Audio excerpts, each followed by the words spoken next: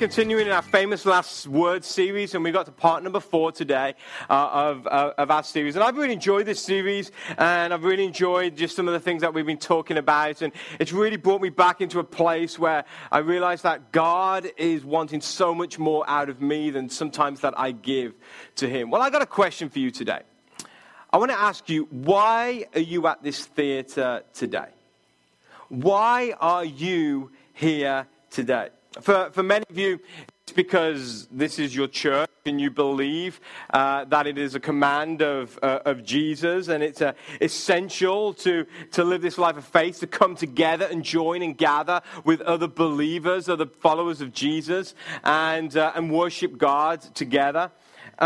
So some of you may have been here because maybe you're church shopping and you're looking at churches maybe that you can get connected into. Others, it's because you just feel obliged, like, oh, I got to come to church. And some of you, it may be because you've been invited by somebody else. But I want to ask you today, why are you here today?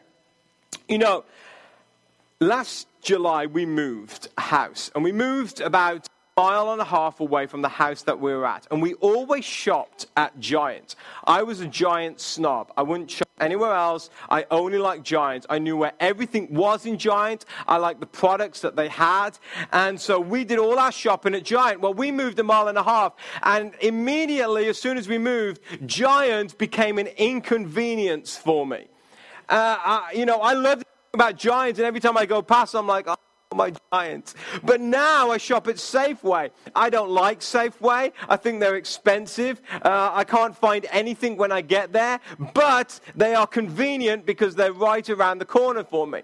Now, if I had a choice of where to shop, I would always shop at Wegmans, because Wegmans is awesome, and Wegmania, I'm just like, I love it, you know? I mean, it's like, but the problem with Wegmans, it is way out of my way, and I will always spend way too much money because they have the most awesome British section, and just for a can of Heinz baked beans, which costs like 30 pence in the UK, which is like 50 cents, costs like $2.50 at Wegmans, but I love it. But if I was to really think about it, the best place for me to shop and do my shopping, my grocery shopping, any other shopping, is a place that I have this love-hate relationship with. It's called Walmart. It's like, ugh. So we lived in Springfield, Missouri for 2 years when we first got married. And in Springfield, Missouri, it is like the Walmart capital of the world. In this town, this city is like in the middle of nowhere. It has about 150,000 people in this town. And there are at least 8 super Walmarts. I mean, it's ridiculous. Like, everywhere you go, there is a Walmart. There's a good Walmart and a bad Walmart. There is stinky Walmart and a nice clean Walmart. But whatever, I have this love-hate relationship with Walmart, and this is why.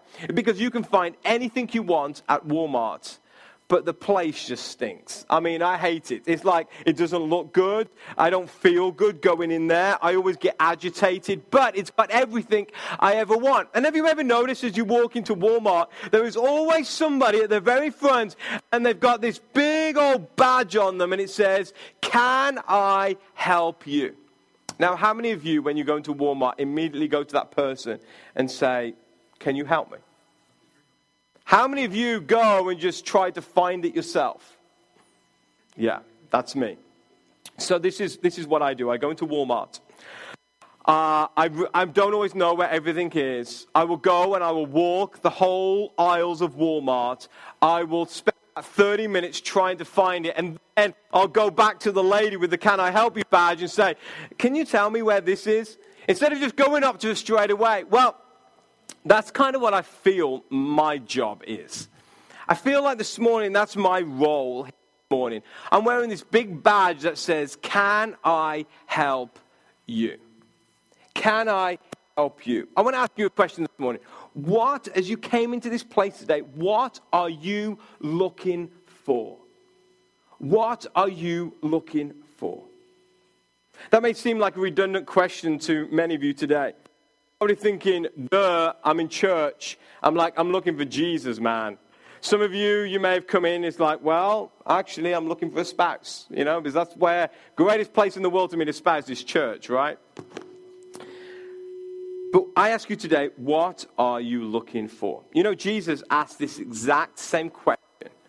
Somebody, a very special lady on his last ever written account with her. And I want us to pick up this account and find out exactly why Jesus asked this question. So if you have your Bible this morning, if you want to turn to John chapter 20, John chapter 20, and we're going to begin reading at verse 11. John chapter 20 and verse 11. It says, Mary, who was known as Mary Magdalene, this wasn't the Mary, the mother of Jesus, Mary Magdalene, was standing outside the tomb crying. As she wept, she stooped and looked in. She saw two white-robed angels, one sitting at the head and the other at the foot of the place where the body of Jesus had been laying. Dear woman, why are you crying? The angels asked her. Because they have taken away my Lord, she replied, and I don't know where they have put him. She turned to leave and saw someone standing there. It was Jesus, but she didn't recognize him. Dear woman, why are you crying? Jesus asked her. Who are you looking for? She thought he was the gardener. Sir, she said, if you have taken him away, tell me where he is, where you have put him, and I will go and get him. Mary, Jesus said. She turned to him and cried, Rabboni, which means in Hebrew, teacher. Don't cling to me, Jesus said, for I haven't yet ascended to the Father, but go find my brothers and tell them, I'm ascended to my Father and your Father, to my God and your God. Mary Magdalene found the disciples and told them, I have seen the Lord. Then she gave them this message. So here, we've got a lady called Mary Magdalene. Mary Magdalene knew Jesus. I mean, if anyone knew Jesus, it was Mary Magdalene.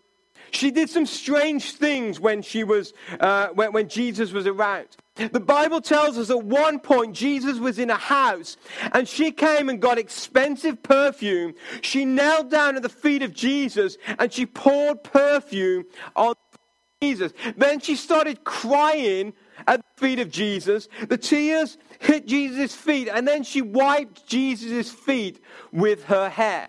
Now, I'm telling you, is that weird or what? I mean, come on. I mean, if someone comes up to you in Walmart, well, it may happen in Walmart. If someone came up to you in Wegmans and then they started to come and they poured perfume on your feet and they started crying and wiping their hair all over you, you'd be like, security, help me, please. Like, get this person away from me. But she did this. This was the woman who did this and everybody ridiculed her. But Jesus was like, what she is doing is a good thing. This woman was a woman who was a great sinner. She committed a lot of sins, and we don't have to go into details today about the sins that she committed. But she committed a lot of sins, and Jesus forgave her of those sins. She'd come from a life of sin into a life of life and joy and happiness. She was a woman who knew Jesus, and she followed Jesus. Her life was all about Jesus. So 2 days after Jesus has died, she goes to the tomb in her grief and she finds the body of Jesus is gone. And let me ask you today, how many times in your life do you often turn to Jesus, turn to God, turn to faith, and you find God is not where you thought he was? That's what happened for this woman, Mary. She went to see Jesus, but Jesus was not at the place that she thought Jesus was at. So Mary is met by two angels, and they ask her a question, why are you crying? Now I'm thinking about this, I'm like, okay, I go into a tomb, the body's gone, and two angels are in there. Now for me, suddenly I'm forgetting about the body. I'm like, can anyone see the angels at all? But not this woman, Mary. Mary just totally ignores the angels. And they say, why are you crying? And what I've discovered is that this woman was in despair. And that is because when God isn't where you thought he was, tears of despair will always come. If God is not in the place that you think God is, then you think life is hopeless. And there is nothing worse in life than despair. To be separate from God always brings despair. If in your life you are separated from God, no matter how good life gets, there will always be despair. And without God, there is no hope for tomorrow. And when despair for today is greater than your hope for tomorrow, life becomes very dark and very difficult. So this last week, I took my first trip to California.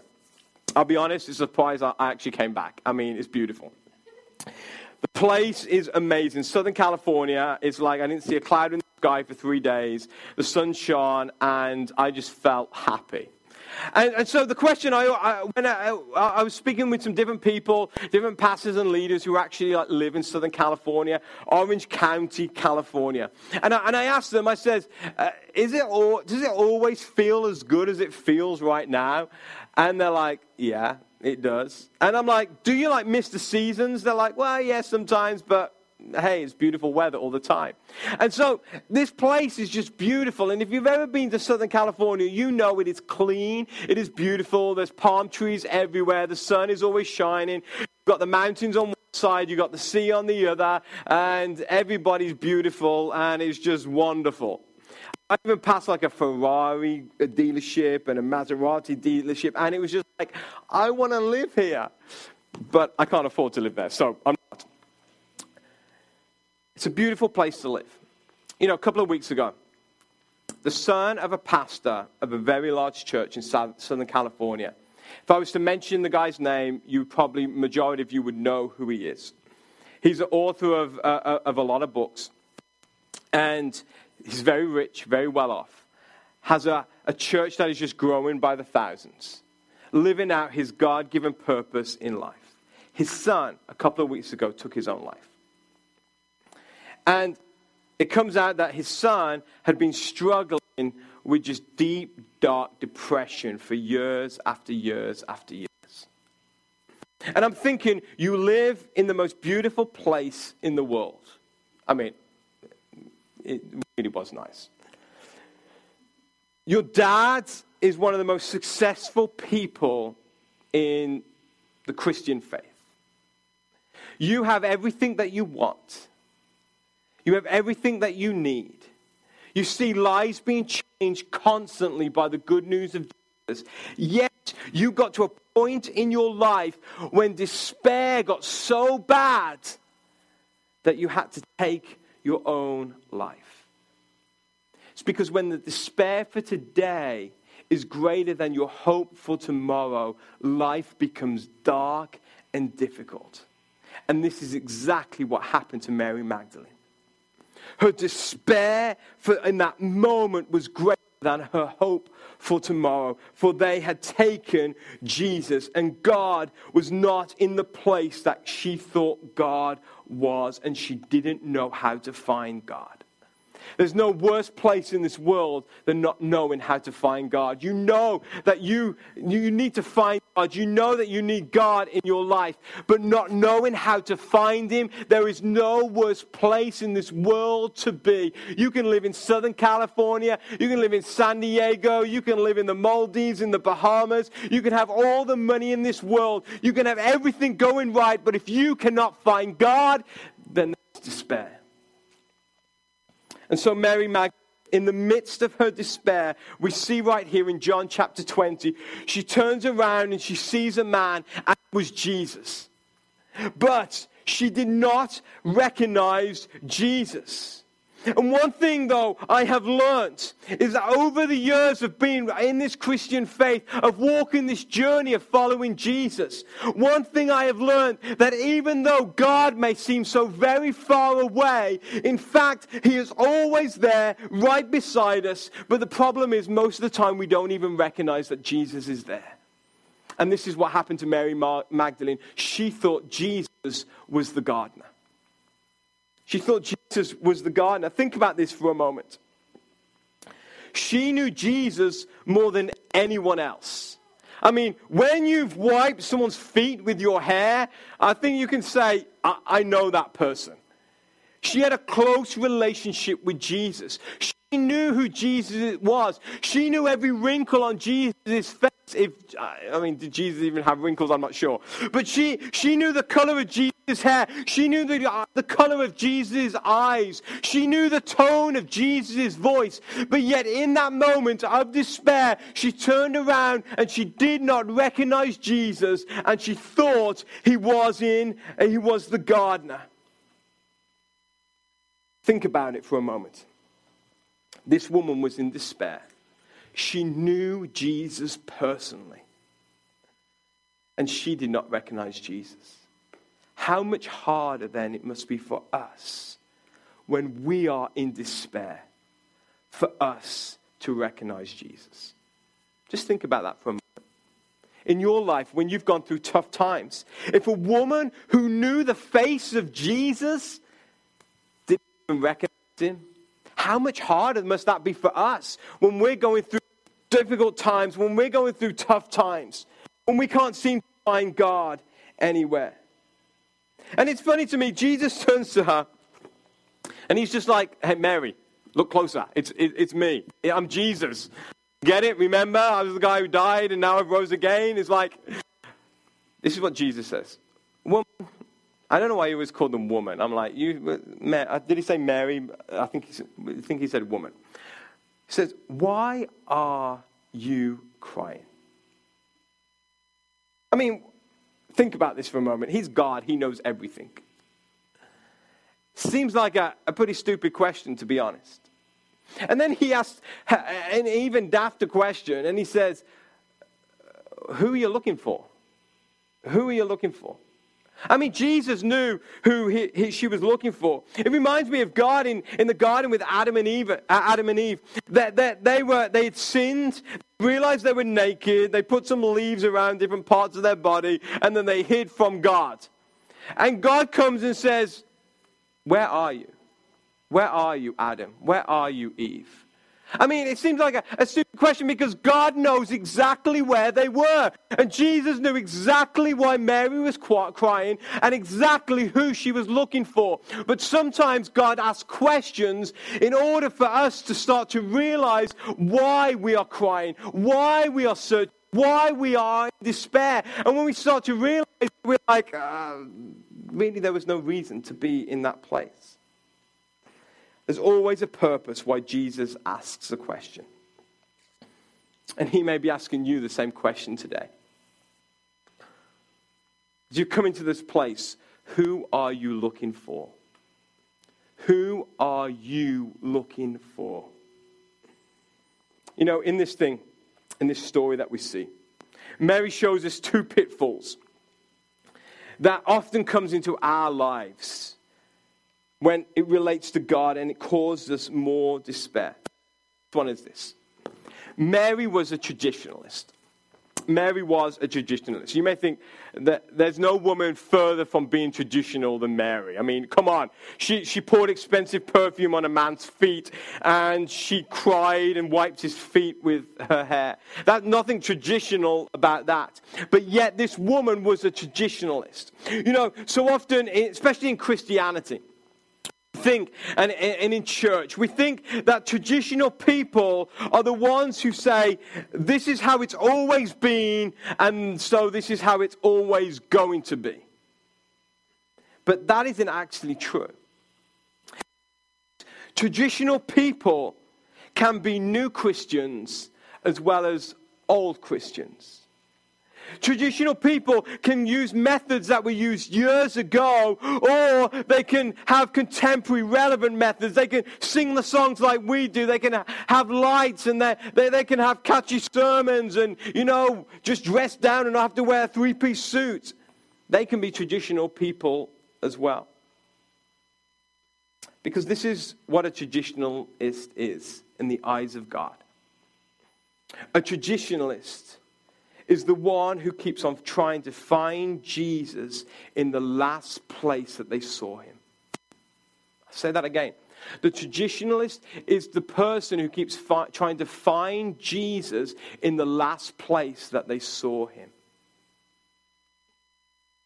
For Mary, the last place she saw Jesus was at the tomb. And she was trying to find Jesus, so she went back to the tomb. You know, I grew up in church. I'm just some church kid, and we sang some pretty bad songs in the 80s, let me just tell you. You know, we had some good times in church, but there were some pretty bad songs.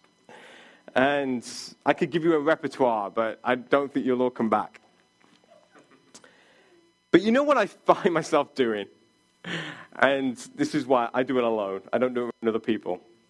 But when I'm in times of despair, I find myself back in 1995, and for those of you who don't grow up in church, you don't probably even know this, but I grew up back in 1995, and I'm singing Shout to the Lord, or a whole Darling Check repertoire. I'm singing these 80 songs that I grew up with that I just can't stand, but suddenly they start coming out. Do you know why? Because it takes me back to a time where I knew I was face to face with Jesus. I had my life changed by Jesus, and I keep trying to go back to that place in the times of despair, but yet I sing them and nothing happens. It's like, God, where are you? I'm singing Shout to the Lord. You should be here. But it doesn't happen. And I had one of those epiphanies when I was 18 years old. One of my dad's friends was being ordained to the Church of England. The Church of England is part of the Anglican movement. If you've ever gone into an Episcopal church, that's part of the Anglican movement. Very different to what we do here on a Sunday morning. Very different. And very traditional, they do things very, just different. So we sat in this service. I listened to this guy's sermon. It was 12 minutes, the sermon was. So I timed it because I wanted to get out of there. But it was 12 minutes, and he used more words that I did not understand in those 12 minutes than what I did understand. I mean, it was just like, what is this guy? And then they repeated prayers. They didn't pray with their eyes closed that I was used to. They opened their eyes and they read their prayers. Then they had communion, and it was weird because we all went to the front, and then the priest and the minister did some things to us, and then they gave us the strongest wine I've ever tasted in my whole life. I mean, I was knocked out. I mean, I'm serious. And it was the most uncomfortable experience of my life because it just wasn't what I was used to. But they were singing a hymn. And I'll be honest, most of the hymns were just I just couldn't feel anything. I like to get into things. Couldn't feel anything. But during this one hymn, suddenly, I was singing this hymn, and it's like God came down. I had a God moment. I mean, it was just unbelievable. I felt God as much in that place, even if not more in that moment, than I had in all my other loud experiences, things that I'd been used to. And the epiphany was this, is that wherever you are, God is right there beside you. And no matter what you're going through, you can have a God moment right there. Just because you experienced God years ago, just because you experienced God yesterday in a place, it doesn't mean that you're going to go back to that place and God is going to be there. And I think the biggest mistake we as Christians do is believe that because God was in a method or in a place or in a song, he will always be there. Jesus told his disciples, follow me. And that means for them, when Jesus moved, they moved. When Jesus stayed, they stayed. And some of you are looking for Jesus, but you keep going back to the place that you last saw him. And I hate to be the bearer of bad news this morning, but he probably isn't there. And if you get there and find that God isn't there, you'll be in despair, just like Mary. Mary was a traditionalist. The second thing that Mary had going against her was she had her theology all wrong. And the word theology, I'll just explain what that means to you today. Very simple. It means the study of God. So if someone says to you, what is your theology? It's basically, what is your understanding of God? And she had a totally wrong understanding of Jesus. I believe understanding the ways of God is one of the most important things you can do to be a follower of Jesus. If you want to be an electrician, you have to understand how electricity works. Otherwise, you won't be an electrician for very long.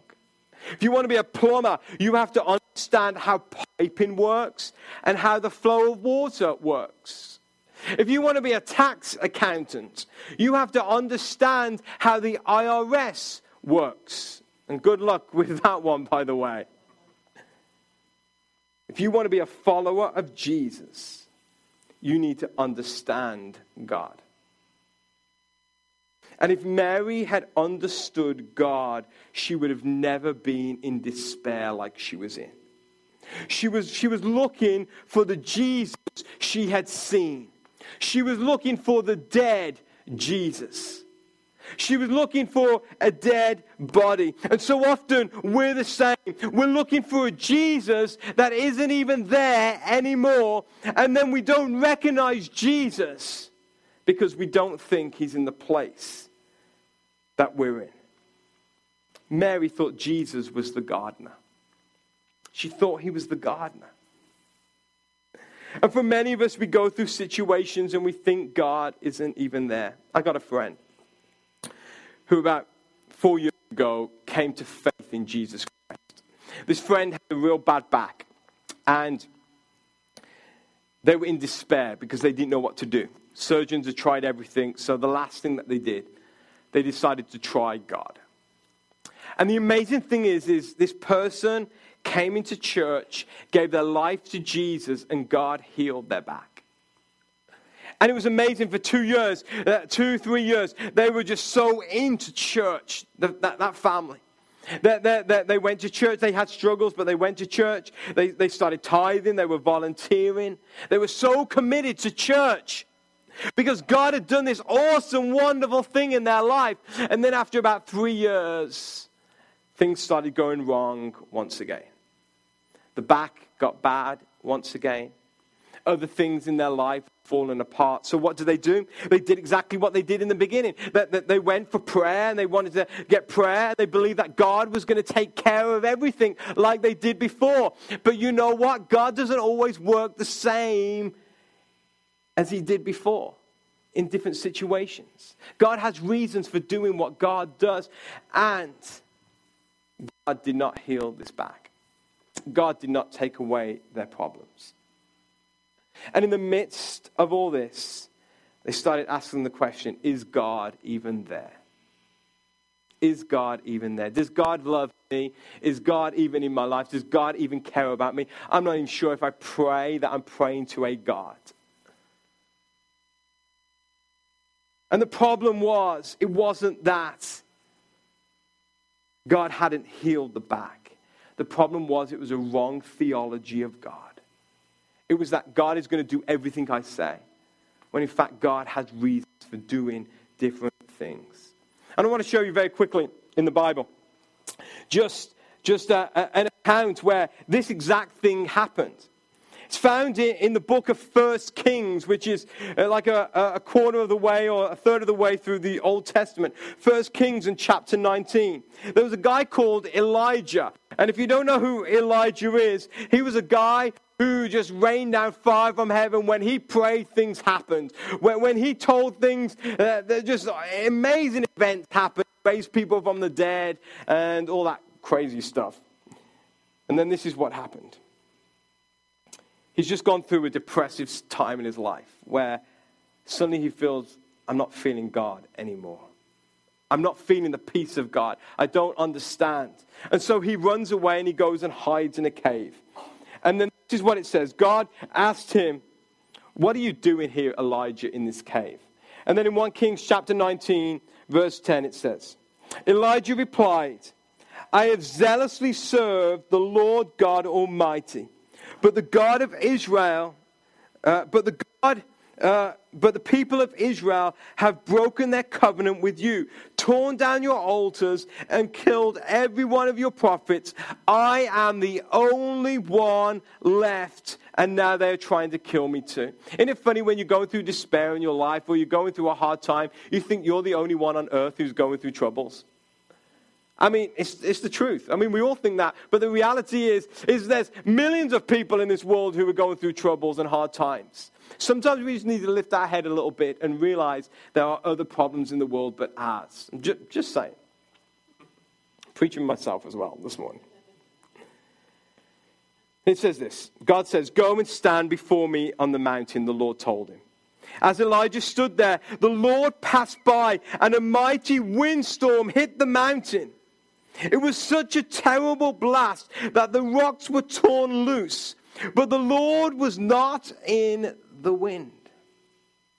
And after the wind there was an earthquake, but the Lord was not in the earthquake. And after the earthquake there was a fire, but the Lord was not in the fire. Let's just pause a moment. This man Elijah, he had been used by God in incredible ways. Just a few moments before, he had prayed and fire had come down from heaven. I mean, God had revealed himself to Elijah in incredible ways. In loud, tremendous ways, showing he was an awesome God. And suddenly, God comes in a wind that was terrifying. And Elijah's like, where's God? Where's God? Then an earthquake happens, the earth shakes. And he's like, where's God? And then a fire comes, exactly the same way as he had seen God move before. The fire came, and Elijah is thinking, what happened to God? What happened to God? But it continues.